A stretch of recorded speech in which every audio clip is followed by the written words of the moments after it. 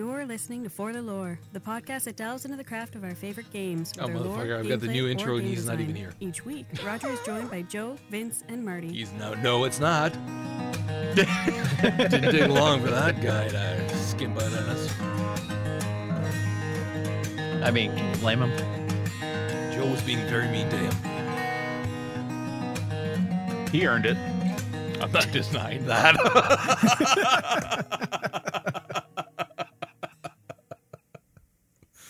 Hello and welcome to For the Lore. This is Roger coming to you on Monday, the 6th of November. And, guys, congratulations. This is now officially our longest running podcast at 276 episodes.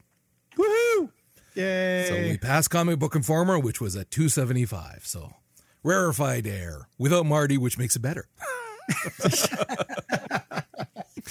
We have got a couple of interesting conversations coming up. We are going to be discussing the recent trend towards monetizing on gamers with loot boxes and whatnot, and what our opinions are about that, not just in terms of loot boxes, but also the monetization post-release of a game. And I want to make very clear here as we progress through, at points, some of us, more than others potentially, are going to be fairly excited, passionate as we discuss our opinions. I want to make it very clear that we are coming at this from the perspective of enthusiastic gamers.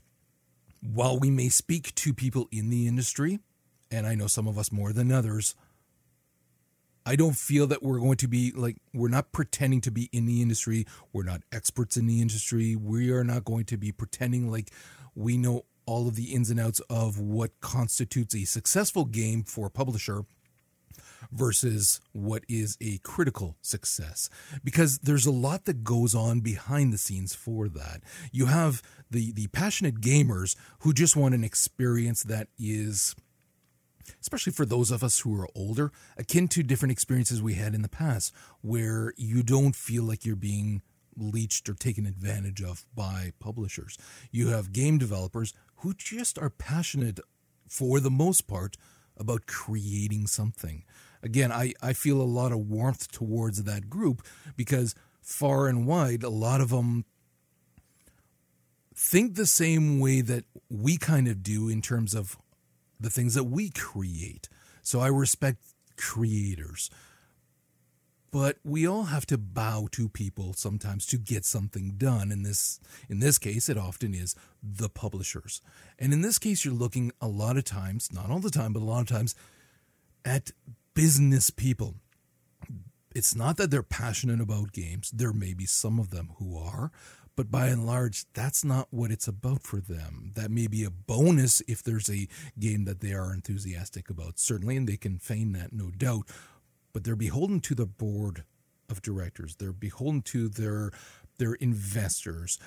What they need to do is make money. Now, there's a lot that has been said about this recently, not the least of which because of the trend that has been going on with loot boxes as of late, wherein it is no longer just a surprise bonus when you level or achieve something, but is a gambling method. Now, the ESBR has said that no, it's not gambling because in the end, in most games, you get something anyways. However, as gamers, I think we are better able to value the junk that we get from loot boxes than they are, because we can say, no, that's the equivalent to nothing. So it is gambling.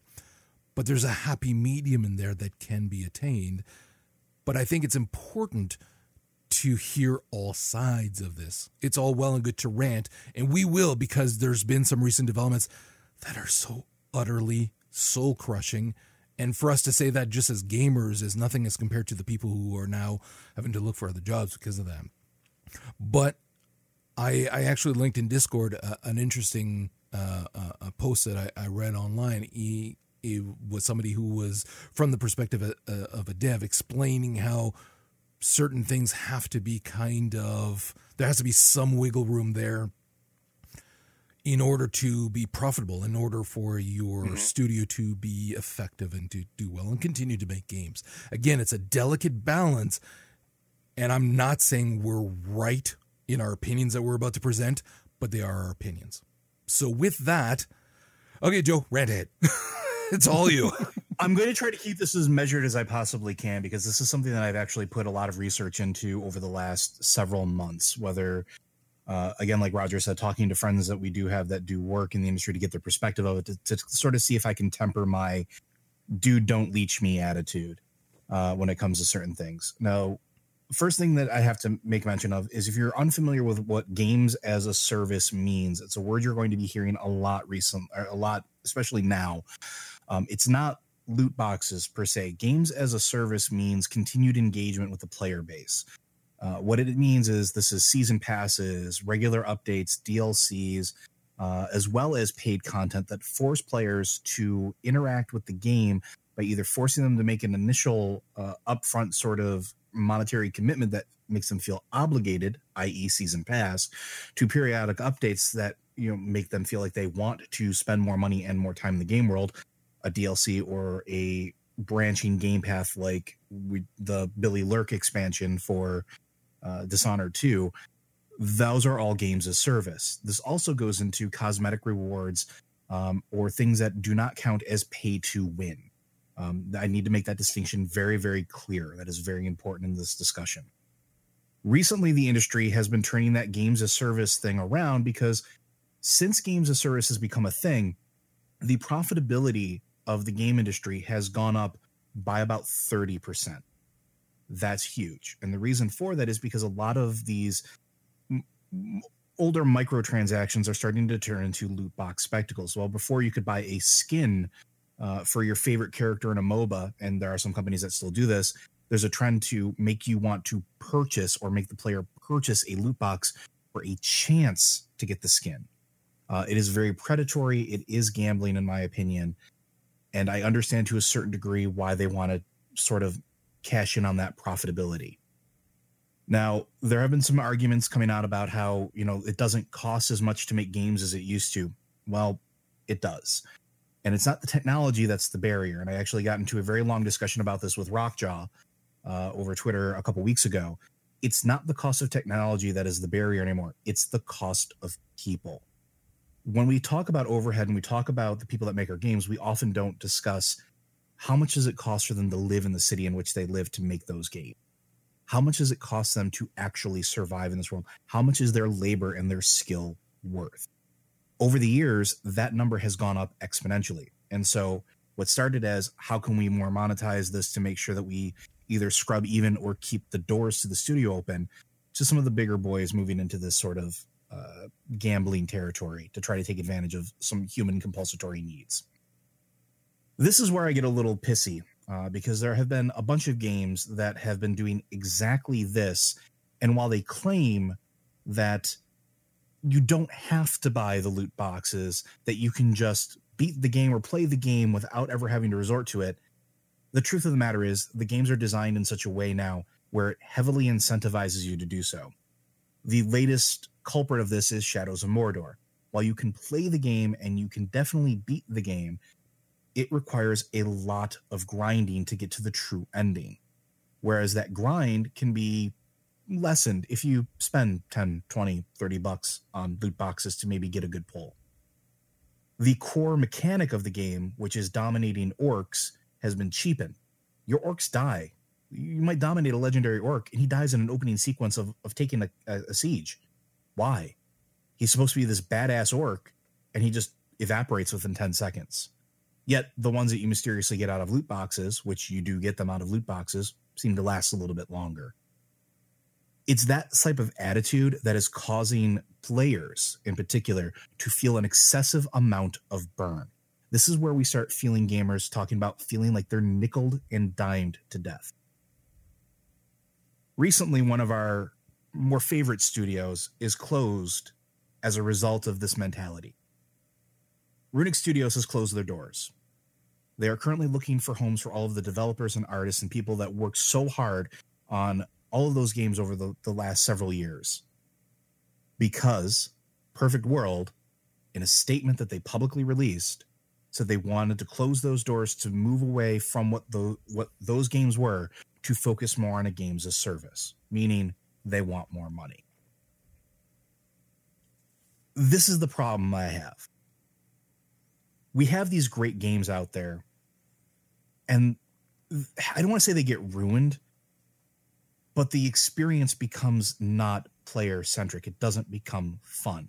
It doesn't become about player engagement anymore. And the argument of games as service goes away. I don't think it could be called that anymore. We might as well call it online casinos. In other countries, China, even in the UK, you have to disclose odds of getting gear out of boxes because they view it as gambling. Because it is gambling. It preys on our need to keep rolling the dice and maybe getting that one extra thing, that thing we really want. That's what's killing a lot of these games, a lot of our favorite titles. Assassin's Creed is starting to fall into that territory as well. It's becoming unsustainable as a consumer. I have no problem paying you for an expansion. I have no problem giving money to a developer that gives me something pretty to buy that doesn't have any impact on the game, as long as I know that I can input my money and get exactly what I want out of it. That is a transaction. That is a deal. That is an agreement between me and you as the developer or the producer of that video game. Certain companies are also starting to breach away from that and in this weird gray area. And that's where Blizzard's sort of existing nowadays. With the launch of Heroes of the Storm 2.0, loot boxes are everything. You can no longer buy a skin for a character you like unless it's featured. You can't input money, get skin. And the number of featured skins is relatively low unless it's a brand new hero release or a very specific bundle for a holiday. Now, they do something better, at least a little bit better, where every time you gain a character level or a player level, you get loot boxes, and there are certain events that give them to you, but still, you can no longer input money to get exactly what you want out of it. Joe, can I ask you a question quickly? Absolutely. Okay, so this applies to skin. What about characters, though? You can probably buy characters whenever you want, though, right? You can buy characters with shards, and not all of them, I believe, have the ability to be purchased with gems. So that means that there are some characters that are strictly luck-based as well? Mm-hmm. Not skins, characters. There are certain... You can buy them with the in-game shard currency, but you have to play. But you... Sorry, go ahead. No, I've been out of the game for a little bit. I kind of go in for a bit when there are promotions and stuff, and then I just run it with Tristan. But other than that, I'm not going in too much. So since 2.0, I've played some, but not too much. So can I... Let's say me... I want to spend the money, cash, actual cash, and I want to buy, what's the new one that's coming out? Hanzo. Okay, so I want to buy a Hanzo or Alexstrasza. That's as long as it's within the first 2 weeks as they're featured. And then after that, what happens? You can buy them with shards, which is the in-game currency of either getting duplicates or things that you get out of loot boxes, which are something you can't buy. It's just something you get. So that in-game currency, you actually can't buy tokens for it. So it's what they you're have saying. 2 currencies. Yes. Yeah. So if I want, after those 2 weeks are over, if I want to buy certain characters, again, not the skins, the characters, and I'm clarifying that for the audience. They have 3 currencies. Oh, yeah. See, that's the thing. I know there's a bunch of them, and that's why it's so fucking confusing. So let's go through this. Hold on a second. You can buy any of the heroes at any point in time with gold or shards. Okay. Gold you earn by doing quests, completing events, leveling up, doing certain things like that. Gold is fairly consistent. However, it requires a lot of gold to unlock a hero. A new hero will run you 10, 15,000 gold. That one I know, yeah. Okay, that's pretty standard. Even when they go cheaper, you're still looking at like 8,000 gold or something along those lines. Sometimes they go on sale for 2,000, 4,000, but again, you have to earn that gold, and that's fine. I have no problem with the gold aspect of it. Shards are random. But if I can cut you off there, sure. I will actually argue in favor of your earlier comments about this in terms of manipulating gameplay in order to encourage people to buy.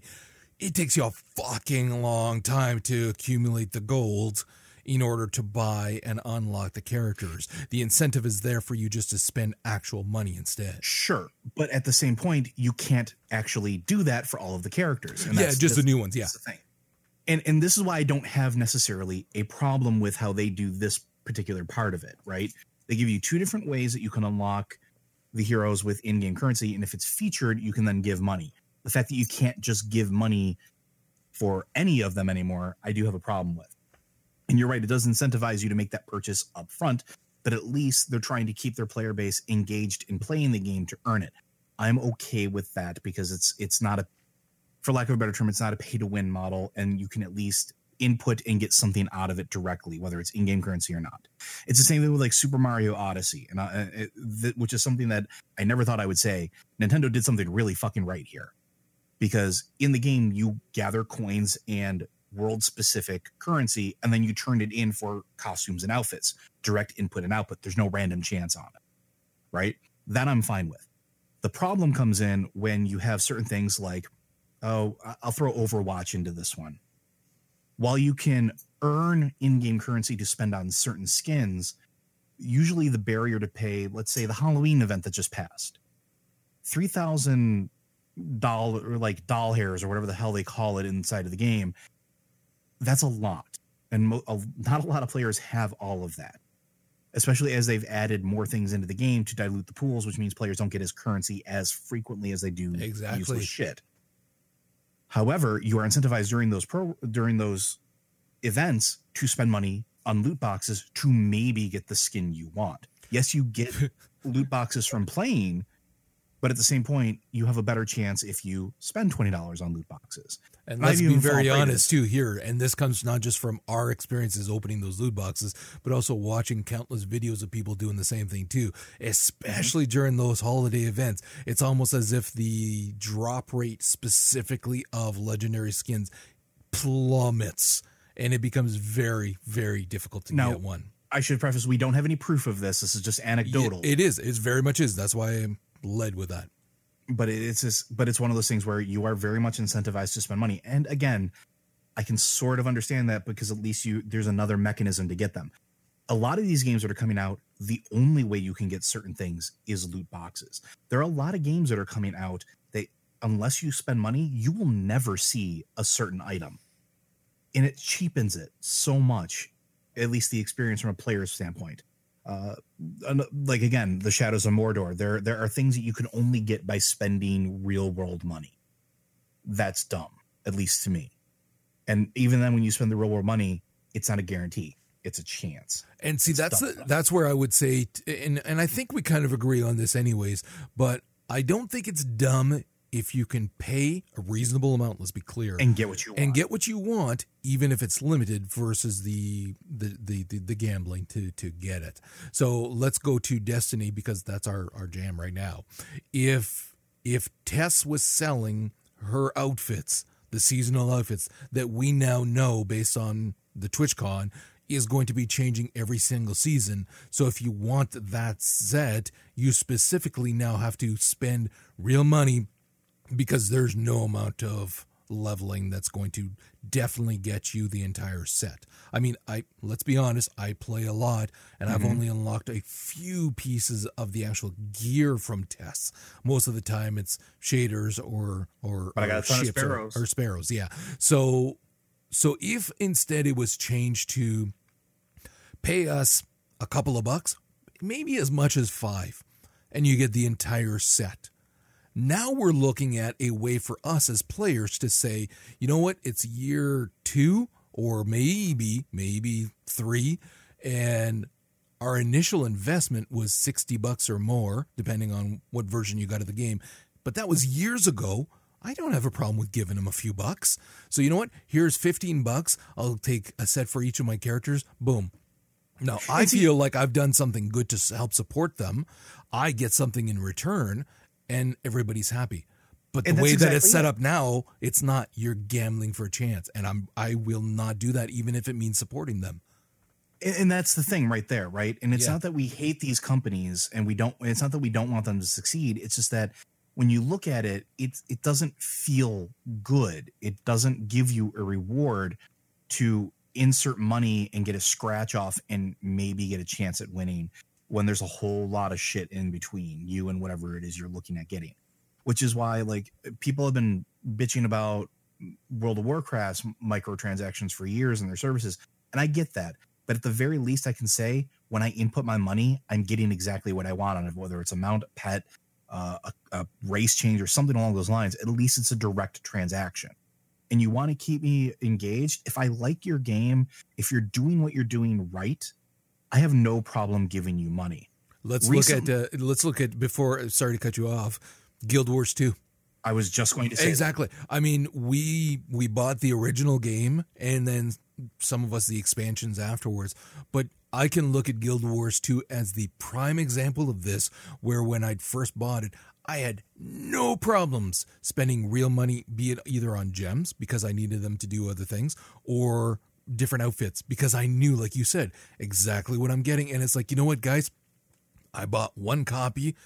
I've been playing for a long time. I've more than gotten my money's worth out of you, especially because I don't have to pay a monthly fee, which for an MMO is freaking damn near unheard of, especially at that time. So it's like, you know what? Here's some money. And I bought gems so that I can get more bag slots. Not required, but a nice perk and those kind of things. And I felt good about it because, hey, I'm supporting you guys. Meanwhile, you're supporting me by giving me cool shit.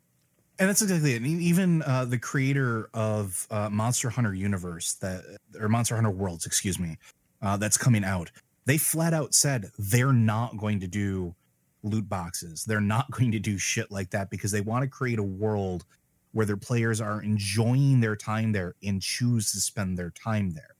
And if they release cosmetic shit later on down the line, that's fine. But it's such a rare thing to hear a developer nowadays say, we're not going to do this. And I hate the fact that that's becoming the standout. Like, this is the rarity where a developer says, we're not going to do loot boxes or random drops. On the other side of the coin, you have Activision actively making loot boxes a part of the game. Did you know in Call of Duty 2, there is literally a quest to watch somebody open a loot box? I did not know that. Because I'm serious. Because loot boxes are airdrops in that game that are public spectacles. They open up in front of everybody in that game. Oh, God. That's hysterical. Because that's a new level. They're swerving into the fucking skid there.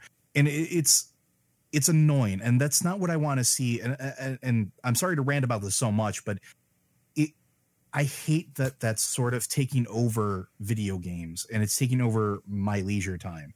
I have no problem giving.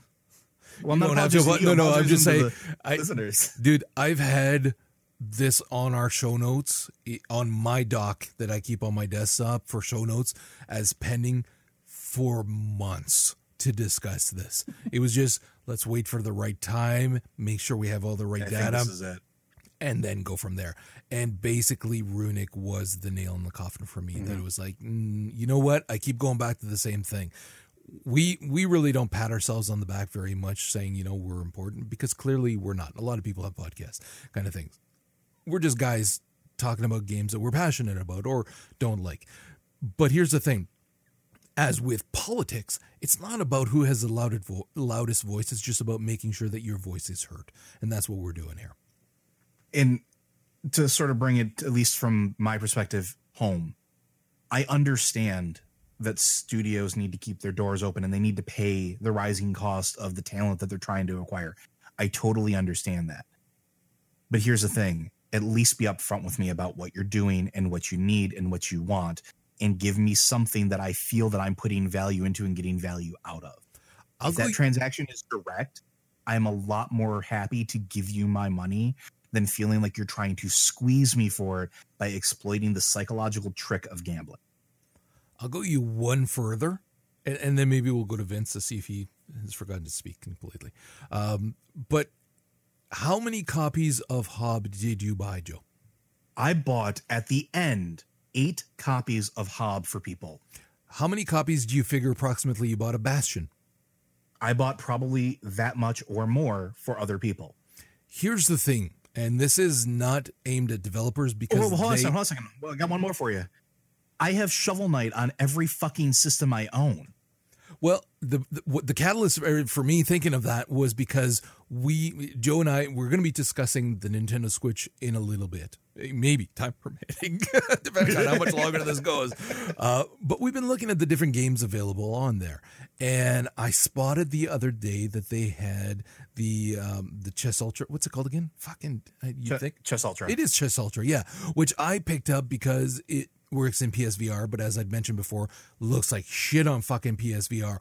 But just on the PS4, it looks amazing. And I stream it to my Mac, and I love it. It's a great game.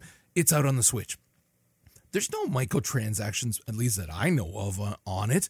And it's not asking me for money. It's a fucking chess game. But it is so beautifully done and well executed that I was telling Joe, and I will be. I'm going to pick it up for the Switch as well. I could, if I wanted to, just stream it to my Vita from my PS4, regardless of where I am in the house. But I'm thinking, you know what? The slightly bigger screen, plus being able to just touch and move things around and things like that, might actually be better. So I'd like to try it. So a good game, regardless of additional DLC, additional microtransactions or loot boxes or anything else, is going to get an additional purchase that's not required, but that I'm doing not just to support them, but because it's worth it. And that's not to say that that those games are necessarily going to be profitable. And this goes to what Roger linked earlier for us to peruse. And it tracks with what I've heard from people that I've talked to that do work in the industry. Like, Hellblade is often raised as this is how you do it right. This is how you greet the consumers and you greet the studios and developers. But the other side of that coin is, how much do you have to sell to make a profit? How much do you have to sell to even break even? And it becomes this very precarious balance between the two. So I understand the pressure. I'm just saying, do it right. Don't be shit sticks about it. See, for me, I'm going to use as an example Street Fighter, in that they release, especially with Street Fighter V, they said you're only going to have to buy one version of Street Fighter V. They're not going to do the typical thing where like every year or two they release a new update and you got to go up buy another $40 to $60 game. They're just releasing characters as DLC, and it's right there. You want these characters, $20 for all 6 of them, or I think it was like $4 individually. And costumes. Hey, some of the costumes and stages you can buy with the in-game currency you earn. If you don't want to spend the time grinding that out, you can spend the cash on the costumes. I have spent more money on Street Fighter costumes just because they look cool than Destiny, Overwatch, pretty much any other games with loot box systems combined. I've spent more on costumes for Jury than I think I have on the actual game itself at this point. It's kind of ridiculous, but it goes to the saying of, if you create something we like and just let us buy it, we will. Like, if there were Street Fighter loot crates, I would not be interested, especially because a game like that, you're going to get skins for characters you don't like. It's kind of the Overwatch scenario. Like, oh, great, I got a skin for Mei. I fucking hate playing Mei. But it's the epic skin. Congratulations. Now I'm not going to get one of those for a character I actually want for another month. But, I mean, loot boxes are kind of just the latest symptom of the problem with game development. And a couple years ago, I remember us talking about the new Tomb Raider game and how Square Enix said that game was a disappointment. Despite the fact that it sold, I think at that point, 2 to 3 million copies. They said that their expectations for that game were somewhere in the range of like 8 to 10 million. If your game is selling 2 to 3 million copies and it's not a financial success, like, that's on the studio. Like, you didn't budget properly. Like, yes, development costs are increasing, but like, you look at what a lot of these companies do, and their marketing budgets are ghastly compared to their development budgets, and then that just increases their expectations. Like, we would not have gotten Rise of the Tomb Raider if Microsoft hadn't stepped in and helped finance it, because they wanted a nice big Xbox exclusive, at least for however long it was, and they threw money at Square to get that game made. And it's like, I think we talked about Runic and what was the other studio that made Gigantic that got shut down by Perfect World? Montego. Yeah. Just a week ago, EA shut down Visceral. Mm-hmm. where Visceral made Dead Space, which was, in my eyes, one of, if not the best game of the previous generation. I still adore that game to this day. And in the middle of development of another major title too. Yeah, that's what we're getting to. That it was a small game and it did well enough to get a sequel greenlit. But then, you know, it's these large companies that they're not content with making a profit. They want all of the profit. You're not allowed to just make money. You need to make your money and then another share on top of that to be considered successful. So we get Dead Space 2, which was still a phenomenal game, in a lot of ways better than the original. You had stuff that the developer said they were forced to include in the game by EA, with like multiplayer modes and DLCs and stuff that they didn't want to, but that was, they had to pay the piper to get the game made. And then Dead Space 3 came out and you could see those fingers creeping in even farther, where they completely changed the game to be more focus group approved, you know, co-op action, chest high wall shooter instead of a good horror experience that the first two games were. So when they shuttered Visceral was working on a fucking Star Wars game. Yes, it was a single player focused, story driven Star Wars game that was not going to have this game as service stuff that EA was also going to be expecting from Battlefront. But you cannot tell me that you can't put out you cannot make a profit on a Star Wars game. That's not just a Star Wars game, part. A Star Wars game created by Amy Hennig. I mean, that there was the reason to buy that game for a lot of people, myself included, because I'm looking at it as this is fucking Uncharted royalty here that's not going to be working on an IP that, while you're not a ridiculous over-the-top fan, no offense to ridiculous over-the-top fan, but, you know, I like it, but I'm not dressing up in cosplay or anything. But it's like, I would love an Amy Hennig game in that IP. That to me was like, I am dying to play that game. That would be amazing. And now it's like, nope, not going to happen because no loot boxes. Well, fuck you guys. Well, Vince is right, though. This is just the latest symptom of something that's been plaguing us for years. And you can go back to the days of Farmville or, you know, any of the Facebook shit. I think that's a lot of it. Like, look at how much money some of these mobile games are making. And you get because EA, you need to make Warner this extra Brothers move. So you spend $5 to make this new move. You're like why can't one of our games make $6 billion?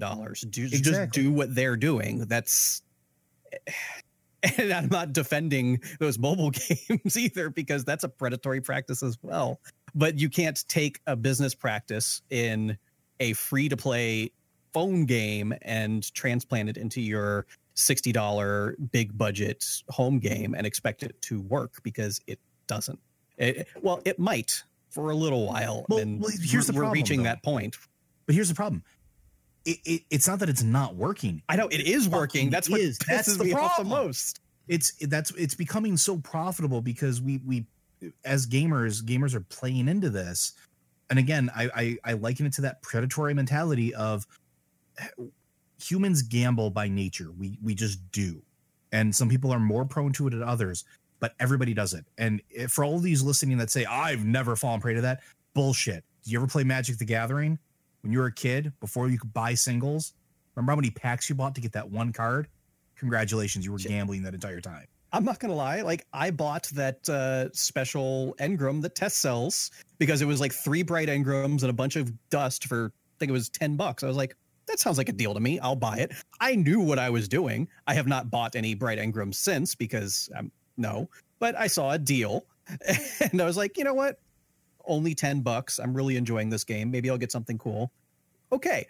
But there are people who cannot curb that impulse. Mm-hmm. And the publishers know this and don't care. So, and I'll say this one final thing and then I'm going to be done on this topic because I could talk about this for hours and hours.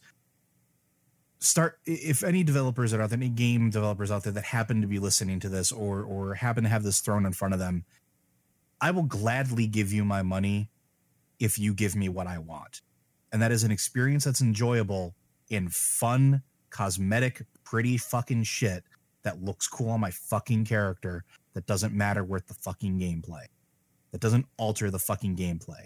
I will gladly give you money if you make a good game and you give me something fun to give you money to keep going.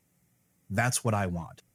You want to do games as service? Go back to the root of games as service. Provide a fucking service that we want. Let us pay directly for it. And with that, because we're not done bitching, we are going to switch over to BlizzCon. Now that the warm-up's out of the way, let's get real angry. Because, man, I am just itching to go now. BlizzCon is an interesting time of year because one of two Blizzard things fans, I'm not done. Well, you'll get your chance, motherfucker. You just hold on. Because you're part of the problem, mister. And I say that with a laugh, obviously, but you kind of are. Oh, and I will say that because response. Now we've been doing this podcast again, and we're going on. It's not long before we're a decade. We've been doing this for a long time, so we've talked about Blizzard games a lot over the years. Podcast is the second longest relation in my life. Yeah, really. The thing that's important to note, obviously, is that all of us are still Blizzard fans in terms of certain games and different things at different points over the years. We've all played them. We've all loved different ones at different times. Some of us more than others, and that's fine. And what I have found, though, unfortunately, is that, again, and it's going to offend some people, but too fucking bad. It's kind of hard to talk to Blizzard fans sometimes objectively about a game, especially around BlizzCon. Let's be honest. This isn't a Blizzard fan problem. I think it is. Blizzard fan, Nintendo fan, insert fan blank problem. I disagree. Here. I actually disagree, respectfully, but I disagree because I have found a lot more resistance in conversations regarding Blizzard IPs, especially around BlizzCon, as opposed to every other game. I think that there's a lot more acceptance that is occurring console-wise. While there's still a lot of animosity, certainly a lot of joking back and forth, I think there's more acceptance just because so many more people just have multiple consoles now. So it's not like, you're not going to bitch with somebody and be Sony forever if you have a Sony and an Xbox.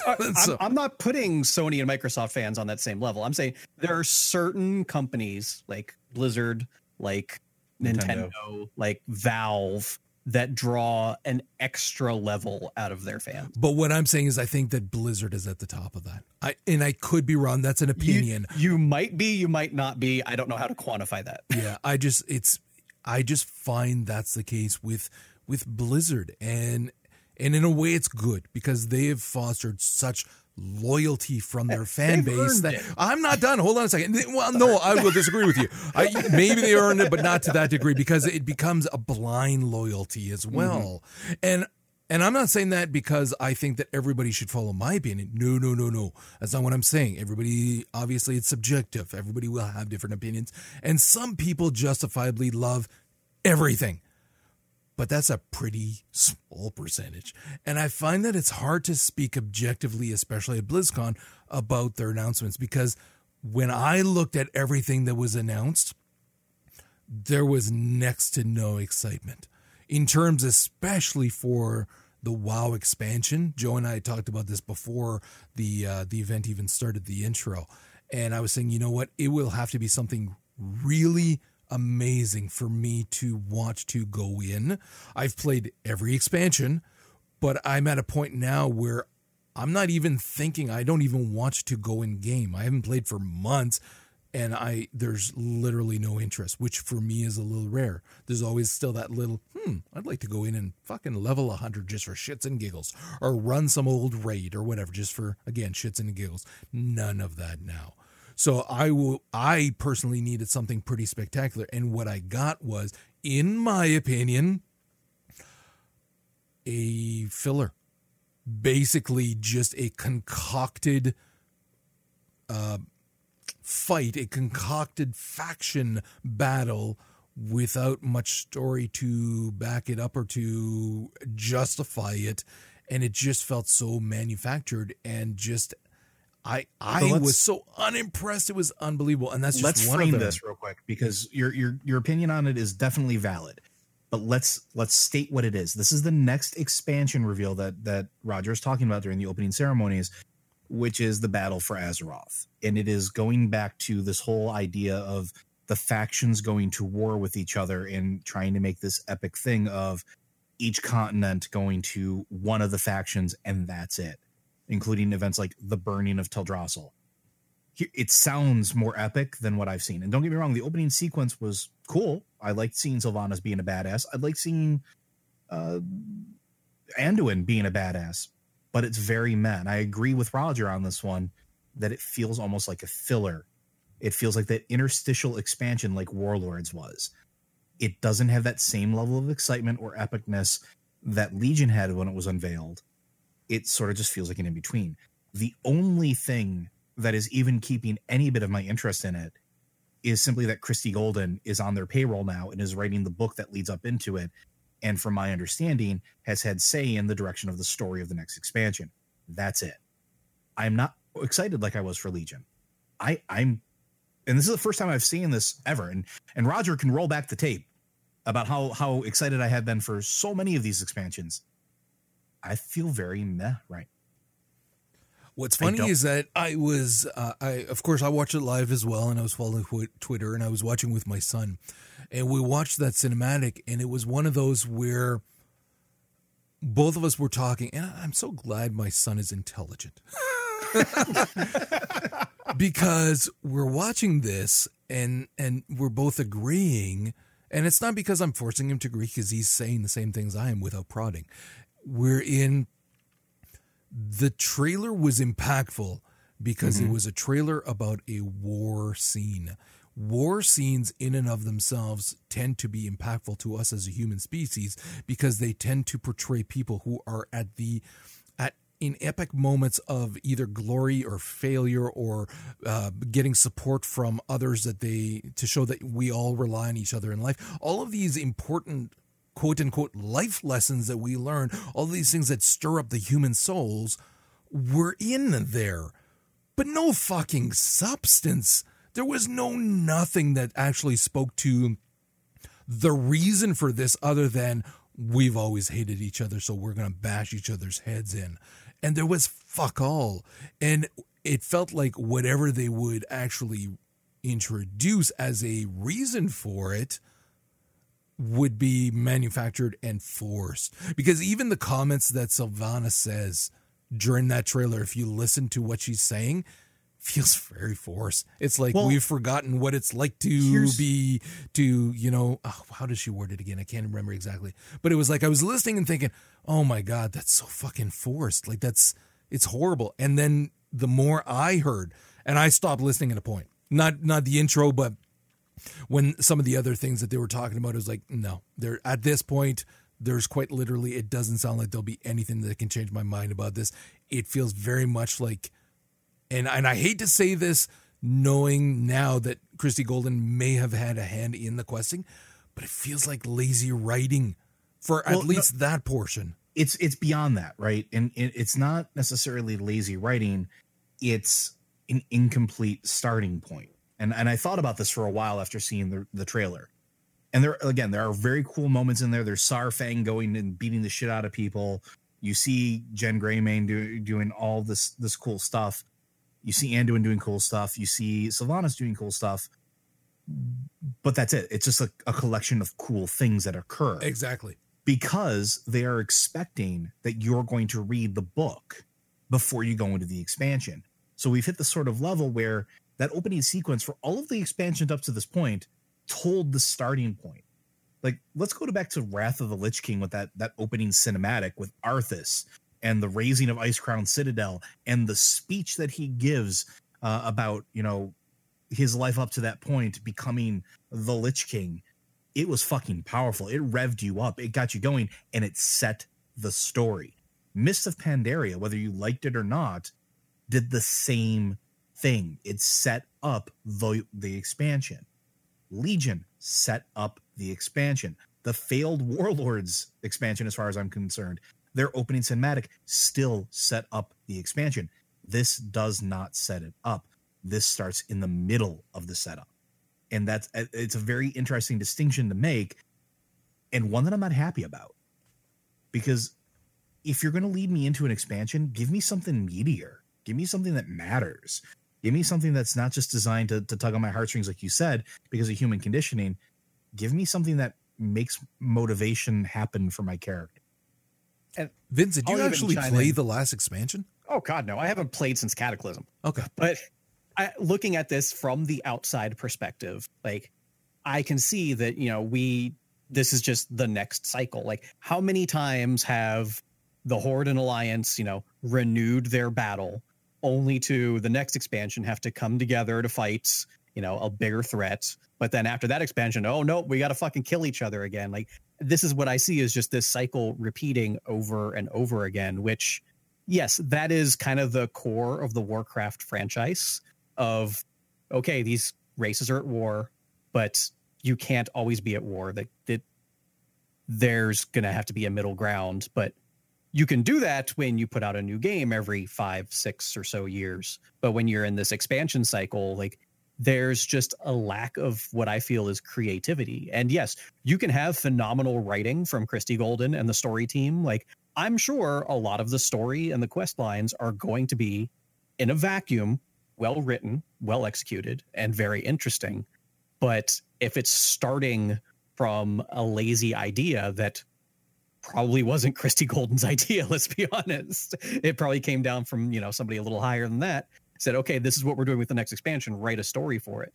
Well, so it's just, I see it as being uninspired and just, okay, we're back to the top of the wheel now, where, okay, and I think that's the next problem, expansion, right? It's going to be, okay, an Elder God or who the fuck knows, that the Horde and Alliance are going to have to make peace and come back together again. Like, that's just how I view it. And I think you're right. And having that outsider perspective looking in and me having to step back, because I am very much a Blizzard fanboy in a lot of cases. I will freely admit this. Even I had to take a step back and look at it, because while there's some cool stuff that they show after that initial trailer, like story beats that are very clearly introduced in the novel leading up to it, like Jaina coming back and things like that, things that I actually do care about and feel that might have some substance, they're not in that trailer. They're not in that moment. So if that trailer can't exist in a vacuum and say, here's what's going on, here's the lead in, I think it's, like you said, it almost comes across as derivative. I'm just going to say one more thing, and then we'll move on to the rest of what was at BlizzCon. In my opinion, I think that now, and they should have been planning this beforehand, but now's the time to be announcing actually WoW 2. If you've got Christy Golden on your staff to be helping to shape the lore of these characters and of this world, I think that starting from scratch now, abandoning what has happened and kind of playing more with what you can do with the fluidity of factions and all kinds of different stuff. I think that now is the prime time for them to be giving serious consideration to a WoW 2 in whatever form that may take. Which might not necessarily be, the best thing for them to do. Well, no, I would say like that might be kind of where they're going, because when I looked at a lot of the other information coming out about this expansion, a lot of it reads to me like World of Warcraft, the fan service edition, with fan favorite characters coming back after some time away, the addition of the air quotes allied races, that, things that people have been wanting for a long time. Also, no coincidence that, they announced the legacy servers, which I'm sure we'll get into later. Like this feels in a lot of ways to me of like, okay, this expansion is World of Warcraft, the greatest hits collection, because they might be kind of working on that WoW 2. I would argue that Legion was more the greatest hits. This is sort of like the wind down, if anything. Yeah. Yes, exactly. But it's the final episode of the series after all the cool shit has happened, when you get to see like, the stuff that it's the montage at the end where you see who gets married and all that stuff. And that's not to say that I'm not going to play it, because, well, I'm not going to lie, I'm going to still play it, but you guys are right. There are more things that were revealed during BlizzCon, which Vince talked about a little bit here, and I think it bears repeating before we move away from Warcraft, is that there are going to be legacy servers vanilla or classic WoW, whatever the hell you want to call it, they're standing them up.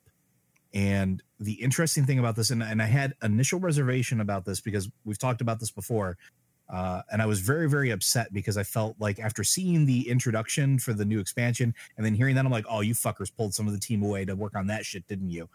Turns out they didn't. They're actually hiring a whole brand new team to work exclusively on the vanilla servers. But I'm one of those people where if you wanted this and you're going to play it, great. I'm going to sit here with a bag of popcorn and listen to your tears when you can't fly in old Azeroth. when you can't get off that taxi that you accidentally hit the one in Silithus when you meant to go to Feralis. Oh, dude, I forgot about that. Where you don't have enough gold to fly back. Hold on a second.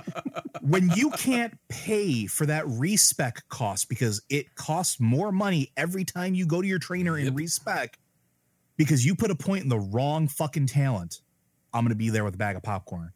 When you can't afford that mount at max level, when you can't afford that mount at max level 40, level, fuck, at 40. at level 40, because gold is real hard to come by back then. I friends, didn't have an epic mount until Burning Crusade. Neither did I. When you have none of the quality of life improvements that you're so accustomed to, let me know if it's still something you want. And I'm not saying that vanilla was a bad time. I was waxing poetic about this earlier. It wasn't the game that made vanilla special. It was the players and the memories we created. It was the community. It was the time too. It was the time because nothing else was like it. It was so much better than EverQuest could ever hope to be at the time. And it was a game that was finding its direction. Well, I think it's important to note that, again, it very much of its time, and we all remember that. Mm-hmm. If we were to look at and think of it very objectively, I know we've argued about it before, and I still maintain, if WoW Vanilla came out today, even taking into consideration the attached IPs and the Blizzard fan base, I know it would do all right, but I don't think it would be the success that it was then. Because of that rival, it was the freaking Bulls versus Lakers kind of thing from the 80s of the EverQuest versus WoW, which one is going to win? And you're rooting for the underdog of the World of Warcraft because EverQuest 2 isn't going to be nearly as good as or impactful as EverQuest was. And it was of that time. And I think people forget that. So the announcement of vanilla, you know what? Yeah, have fun. I'm not doing it. Same here. I'll keep my memories where they are, where they're still good, where they're not tainted by horrible systems or antiquated systems.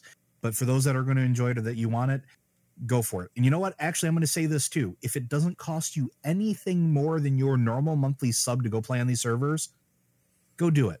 Try it.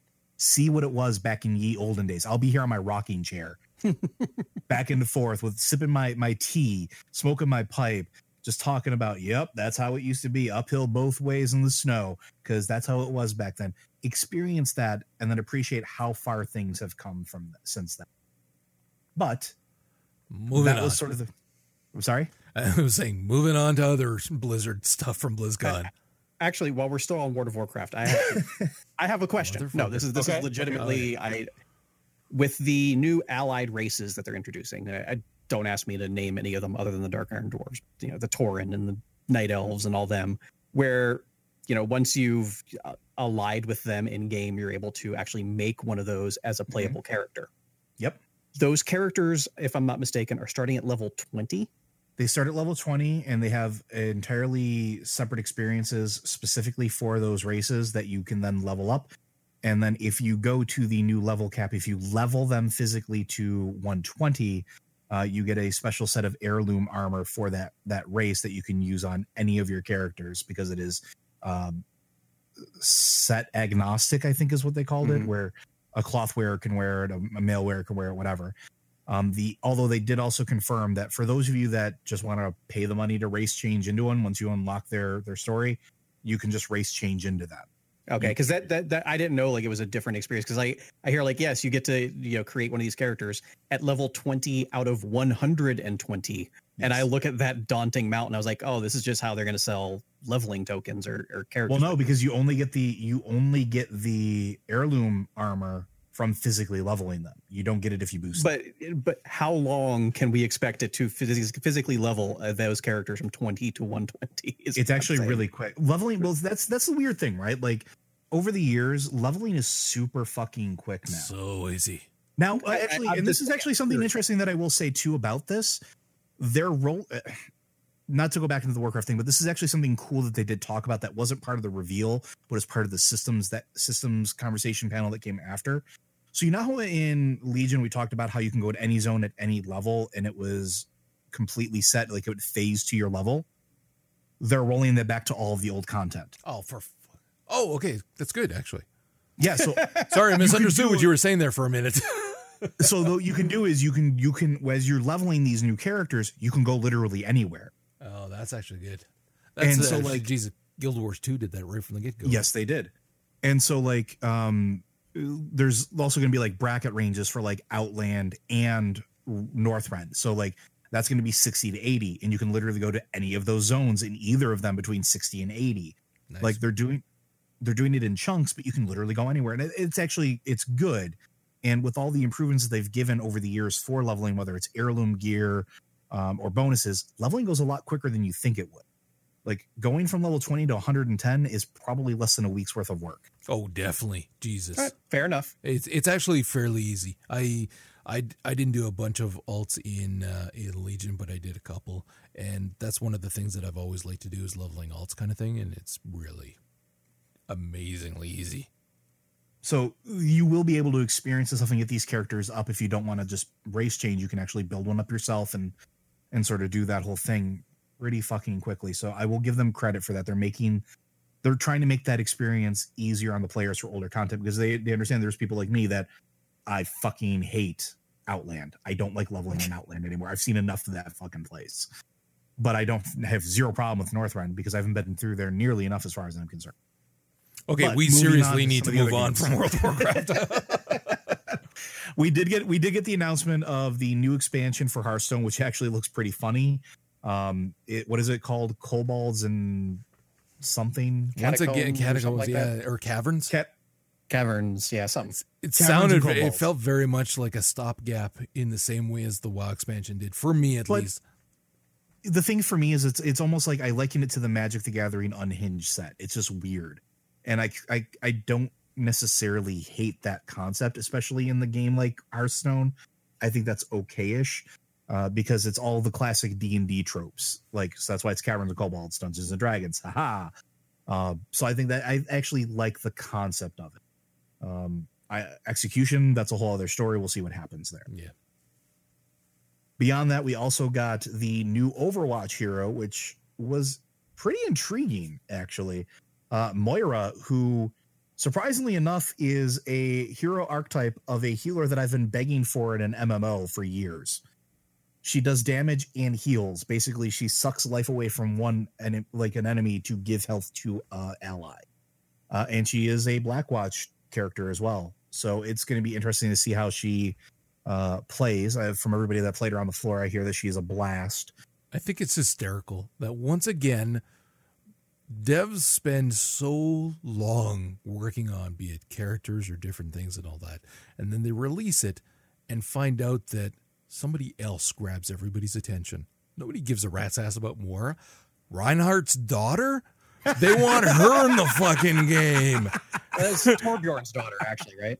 I thought it was Torbjorn. It is Torbjorn's daughter. I thought it was Reinhardt's daughter. No, that's Torb's daughter. That's Torb's oldest daughter. She works as the master of relics or whatever it is for the Last Crusader. Dude, that's all I've seen in my Twitter stream. Yes. I've barely seen any more. Nobody cares about that. Everybody's saying, when do we get her? I want her. When do we get this t-shirt? I want that t-shirt. Look at this. That aside, I will give them credit for something cool with Moira. She has a David Bowie skin. Yes. Yeah, it looked awesome. She has totally a Ziggy Stardust skin, and I'm all about that life. Yeah. I really like that this finally puts to rest the what did Mercy do to create Reaper conspiracy theories. Because she flat out has a voice line that says, I created you. Well, also in that little motion comic origin story they did, they show her actually experimenting on Reyes. Yeah. Which I think is cool. I think that's absolutely a blast. Roger mentioned this a little bit earlier too, moving on to Heroes of the Storm. We do have two new heroes coming in. We have Hanzo for all the Hanzo mains that really, really, really miss him when they're not playing Overwatch. And they actually have Alexstrasza, which I think is actually a pretty cool addition as far as champions go, because she is a support, and I love supports in that game. And some of her stuff is really, really cool. And her ultimate turns her into a fucking dragon, because fucking dragons. And the other big announcement was that StarCraft 2 is going to be completely free to play. Kinda. Well, the latter is the online play is going to be completely free. You're going to have access to all of the content from all the expansions in online play. The campaign, if you don't own the first game, Wings of Liberty is free. If you own Wings of Liberty, Heart of the Swarm is free, which I think is actually kind of cool. Because I'm okay with it because I never played Heart of the Swarm either. Because I didn't feel like spending money on a Zerg expansion when I don't like Zerg. Now, and here's the interesting thing, going back to one of our earlier conversations, because the holiday season's coming up and sales happen all the time on these things, this means that since I'll have the second one free, since I already own Wings of Liberty, I might actually buy the third expansion just to play through the campaign, because why the fuck not at this point? Yeah, I'm with you on that. Other than that, there really wasn't a whole lot of big news from BlizzCon, surprisingly enough. Although I will take this opportunity to selfishly say congratulations to Linesta, who her boyfriend proposed to her while she unveiled her Moira cosplay at BlizzCon. So congratulations to you, and I hope you two have a long and happy life. The only thing I hate about that is because some dude taking the limelight away from a woman who's doing something awesome. They're doing something awesome. It's like, I'm going to steal this moment away from you. Oh, you know what? They were so happy it was great. It made the moment even better. Okay, we're going to move away from BlizzCon. Vince, you are going to go like rapid fire here. You got 3 bullet points: World of Final Fantasy, Spider-Man, and Destiny 2. You're on. Go. All right. So World of Final Fantasy, Roger and I's, if not Game of the Year 2016, it was in the top 3, I recall. Fucking right. Came out on PS Vita and PS4. And starting on November 21st, you can get it on Steam. So Buy it. Yes. If you like, freaking awesome. Pokemon style games of collecting monsters, a lot of real good strategy in the combat as far as organizing your teams and setting up your combinations, as well as a cute world with fan favorite characters that, as Roger has proven, you don't actually have to know who they are to really get into it. And at the end of the day, also a damn good story being told throughout all of it. Fantastic story, great zones, and we've talked about this often, for a pocket monster collecting game. I actually feel that this is the best so far, and I'm putting that above Ni no Kuni for me, which is like hallowed ground. Like, this is a fantastic game. Give it a shot for sure. All right, next up, more on Spider-Man. We just talked about him last week with the Paris Games Week, but came across an interview with the guys from Insomniac that went into a little more depth on Mary Jane's role in the game. She is not fashionista, club owner, model, movie star, what have you, that she's typically been portrayed as. In this game, Mary Jane is actually a reporter for the Daily Bugle and is very instrumental in the story as far as uncovering Martin Lee's drug trade and all that, which great. Like, I love that they're making MJ a little more active and they're playing loose with the canon, but making MJ a reporter, I'm okay with that. It doesn't really change the character. It's going to be MJ. Yeah, but it's a reporter again. How many times do we have to have the love interest being a reporter, a female reporter? Hold on a second there. Oh, man. In the comics, and Vince can back me up on this as well, even when she did the reporter scene, she was anything but the damsel in distress. And it looks like they're following that. That is one thing. I didn't say damsel in distress once.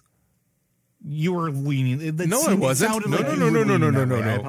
No, I was not leaning towards that at all. I was saying, why can't they be more creative in their writing so that they come up with a better reason for the female lead to be investigating that person or whatever, or just be fucking intelligent that they can figure shit out. The idea of the Lois Lane and the what's the one that Bruce Vicky Vale, and now the idea of the female quote unquote love interest also being a reporter. That's it, not a damsel in distress, a reporter. I've had it with that trope.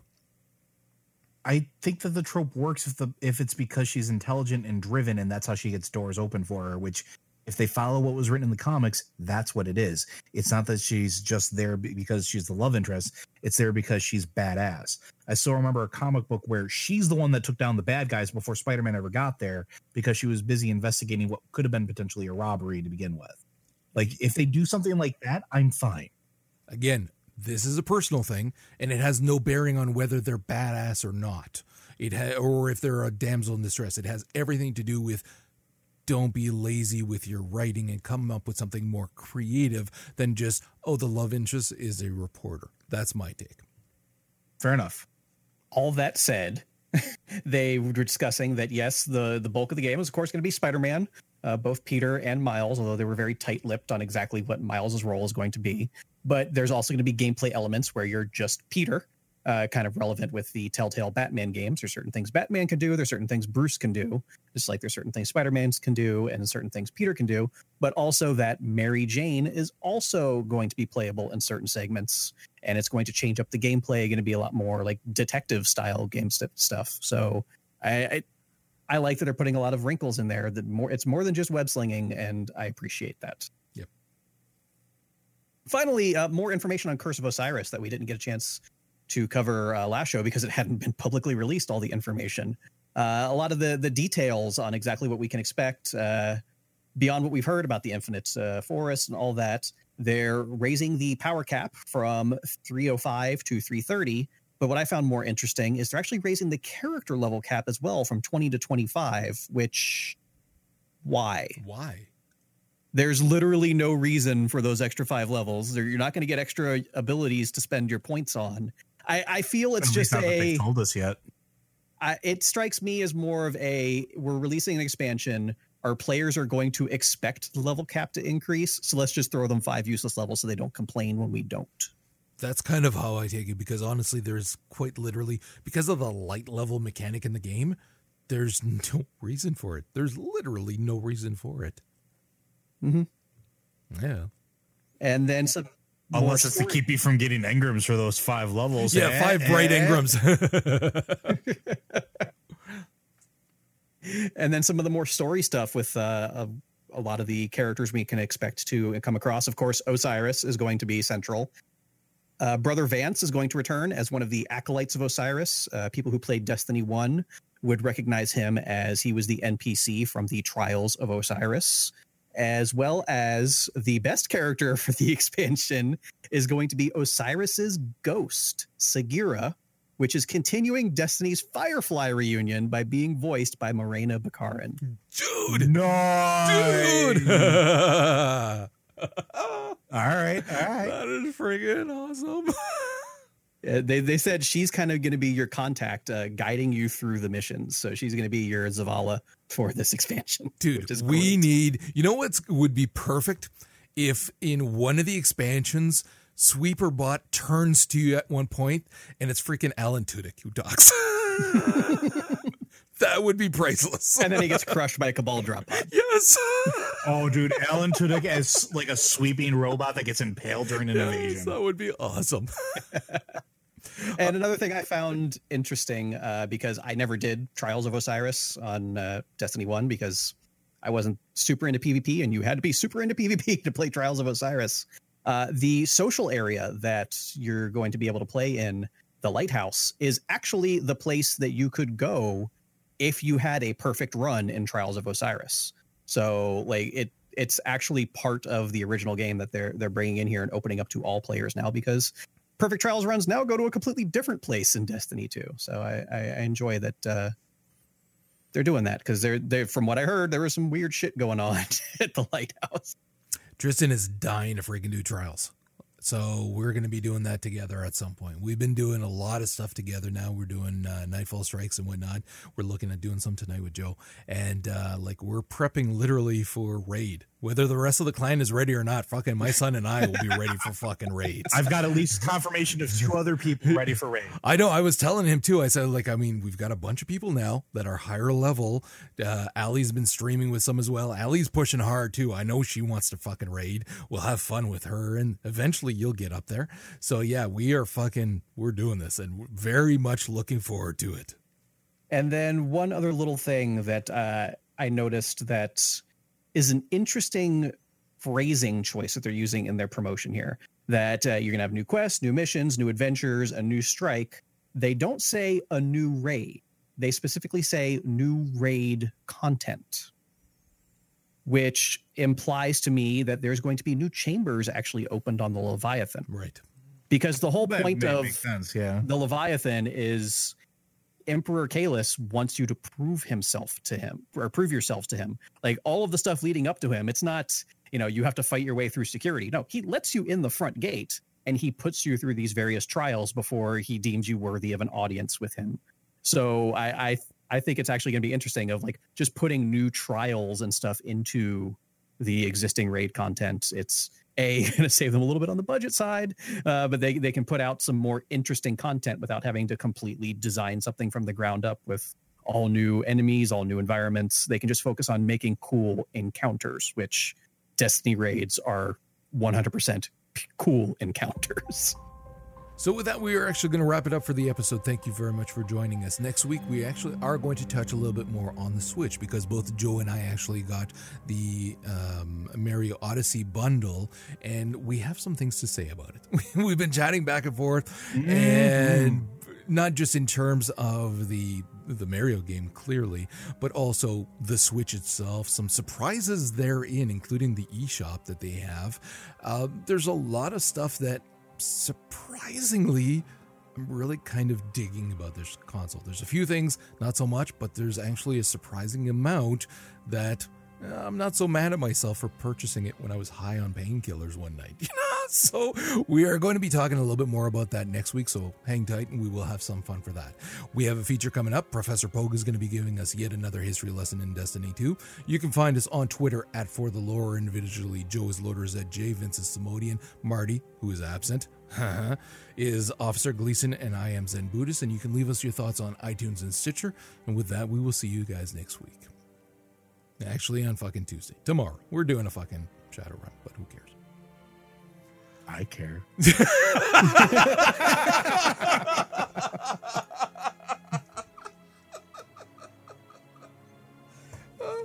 Okay, that's it. I'm done.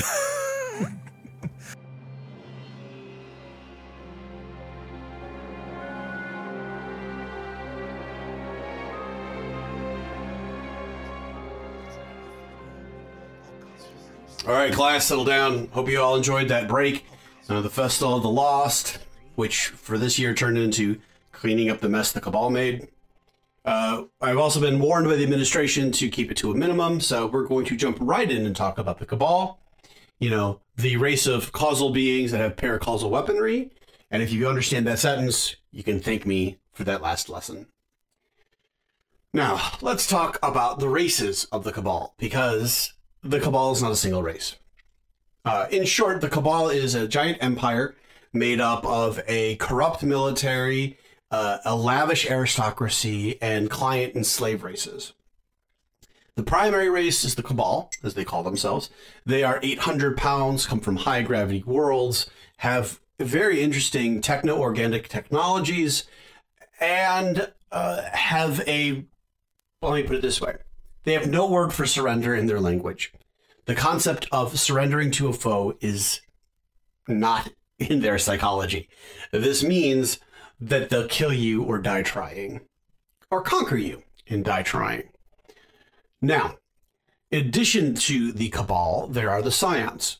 Now, when we only knew of the Cabal's presence on Mars, we were confused about the nature of those races. The Scions are telepathic, telekinetic race, that are shorter in stature than the Cabal, wield very powerful, some sort of slug-throwing weapons, and also had a connection to some sort of power source, maybe the light, maybe darkness, maybe something else, where they could use psychic energy to inflict harm. When the Emperor arrived to orbit Nessus in his giant, living planet-eating spaceship called the Leviathan, very fitting, we found out that the Scions were conquered by the Cabal centuries ago, and that they have always been pretty much one of the first, if not the first, race conquered by the spacefaring Cabal. We can go into the details of the freeborn scion who turned against the Emperor, but that's, time is money, friends. Let's keep this moving. So we've talked about the races that we have seen. Let's make mention of the races that we have yet to see. The Sindhu, the Clips, and the Arkborn. The Arkborn appear to be living Ark energy. The Clips and the Sindhu we haven't seen, although they may be flying some of the Threshers that are engaged with the Loyalist forces. Loyalist in the sense that they are still loyal to Emperor Callus. Now, we should move on to talk a little, just delve deeper into the biology of the Cabal and the Scion. The Cabal themselves are minimum 800 pounds, long-lived monstrosities that resemble a cross between a rhinoceros and a sea turtle.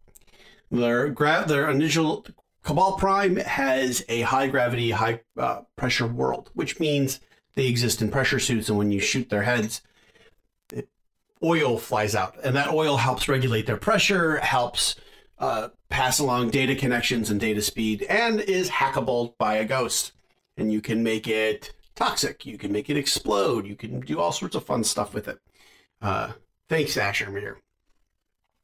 In contrast, like I said before, the Scion are slighter, smaller, but overwhelmingly powerful with psychic energy. They should be of much interest to warlocks.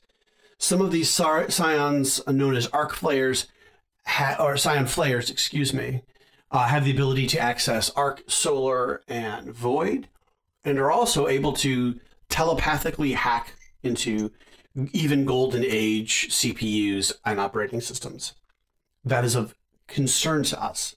Scions, if they got too close to, say, Rasputin, the remaining Warmind, or they somehow rebooted one of our other Warminds, that would be bad for us. Very, very bad for us. Both Cabal and Scion forces wield slug throwers, but there's also grenade launchers. Scions have been seen to take power from the Taken and use that to empower Cabal shields that make it much more difficult to kill their commanders.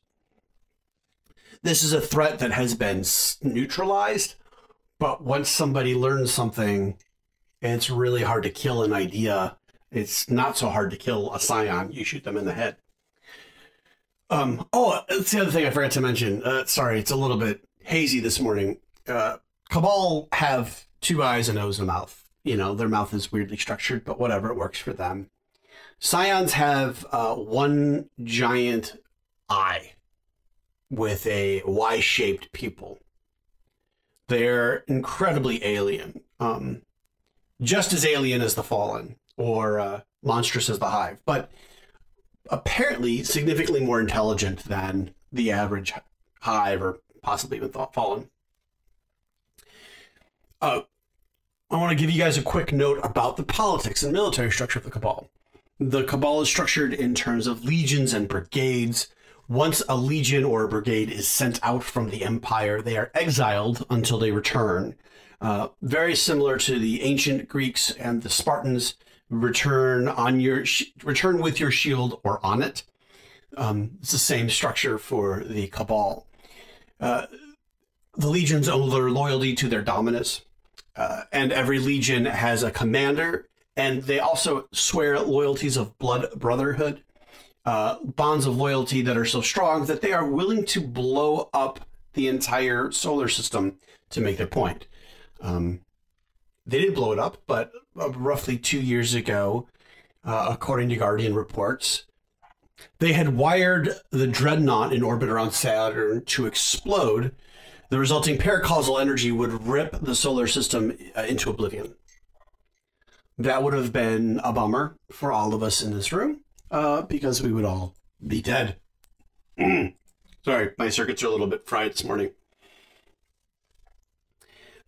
The Cabal technology, while not that sophisticated when it comes to computers and encryption, unless it's run by a Scion, they do have access to weapons that can make suns go supernova, that fire electrobolts and solar-based projectiles that rip through force fields and destroy armor. they are able to travel faster than light. All of these are pointing in the direction of paracausal technology that they have developed on their own without the help of the Traveler. We know that the Cabal have followed the Traveler, and we know that because Dominus Gaul wanted to be empowered by the light.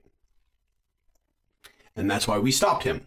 Because if 800-pound, long-lived, military-minded space turtles had the light and had an immortal army that followed them, well, we would be the next subservient race to the Cabal Empire. For next week class, I want you to learn and read up on the Vex and the Hive. I'm pretty sure I'm going to start with Vex just because they're incredibly interesting and I have a theory I'd like to share. But read up on both. Come back and see me. And by the way, your essays for this class are due, I don't know, 9 weeks. 10 pages, double-spaced, type max. Anything over 10 pages, I'm throwing out. All right, Guardians, good night and good luck.